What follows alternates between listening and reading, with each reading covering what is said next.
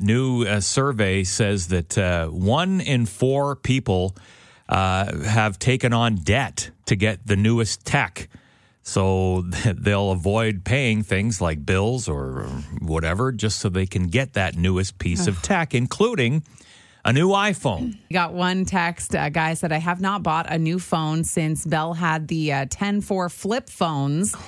He said, I loved the flip phone. I loved flip phones. Yeah, me too. The only downside was having to press 7 4 times to get an S. Oh, yeah. When you were texting. 7777. Anyway, it's a whole different That's story. true. He said, I pay $15 a month with Kudu, and I get everybody's old phones when they upgrade. Maybe Nothing I'm wrong cheap, with that. but who's getting the better deal? Yeah. I had a friend, this is an old school texting conversation. I had a friend named Shannon in school. Typing her name was the biggest pain in the butt on a flip phone. You had to press 7 4 times to get the S. The H and the A weren't bad, but NNON. Do you know how many times you have to press 6 to get NNON? So annoying.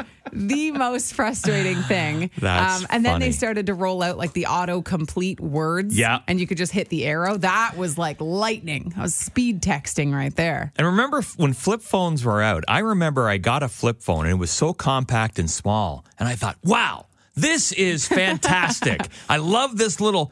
Now I've got the biggest phone. This brick. It's like an iPad. We went back and forth because when we first got them, we went as small as we possibly could. Those little Nokia flip phones. Yeah. You could fit that thing like in your sock if you wanted to. Now we've gone back to the size of a small television in your pocket. I think it's because as we all get older, we need bigger screens to see.